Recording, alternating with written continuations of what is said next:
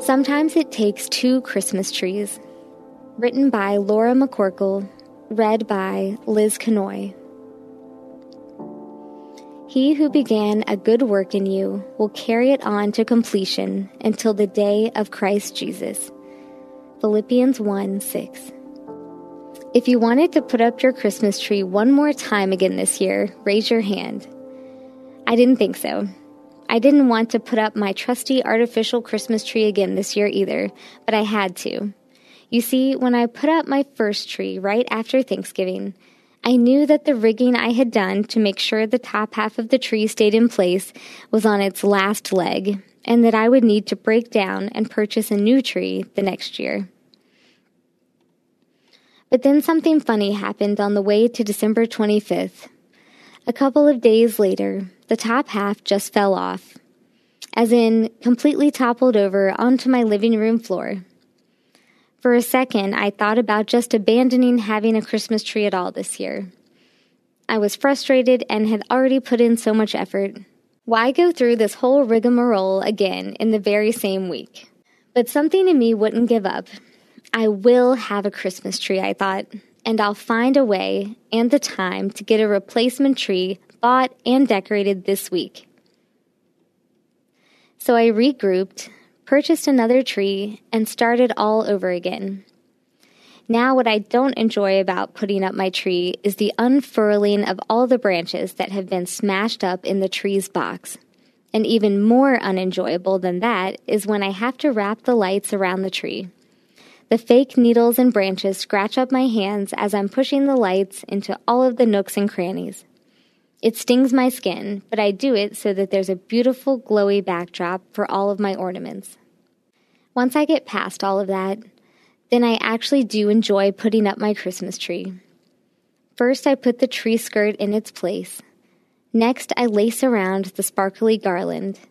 And then, since I have multiples of mini ornaments, glass icicles, dangling bells, painted balls, etc., I strategically place them first, so that not all of one type of ornament is having its own holiday gathering on one branch of the tree.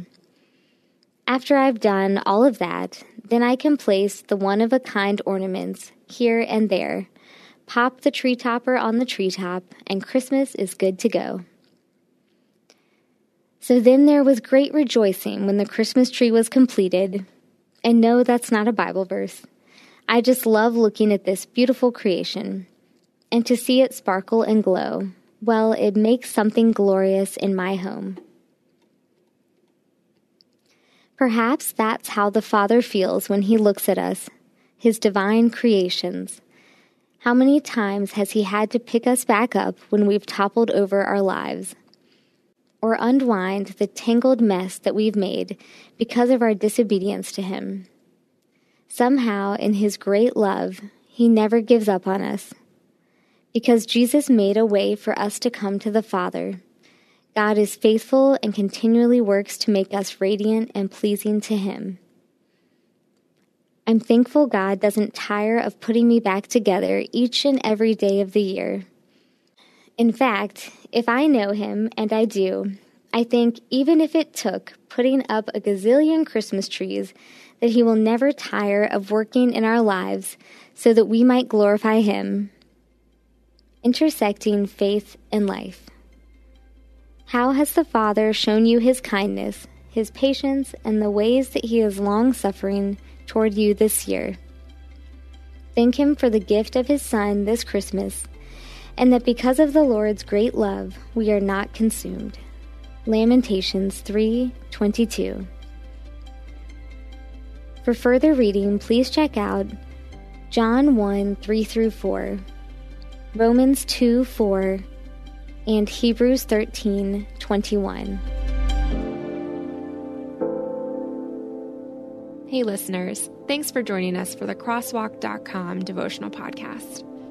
To get all of our episodes straight to your phone during the week, subscribe to this podcast on iTunes or wherever you listen to podcasts. To find more devotional content like this, head over to Crosswalk.com.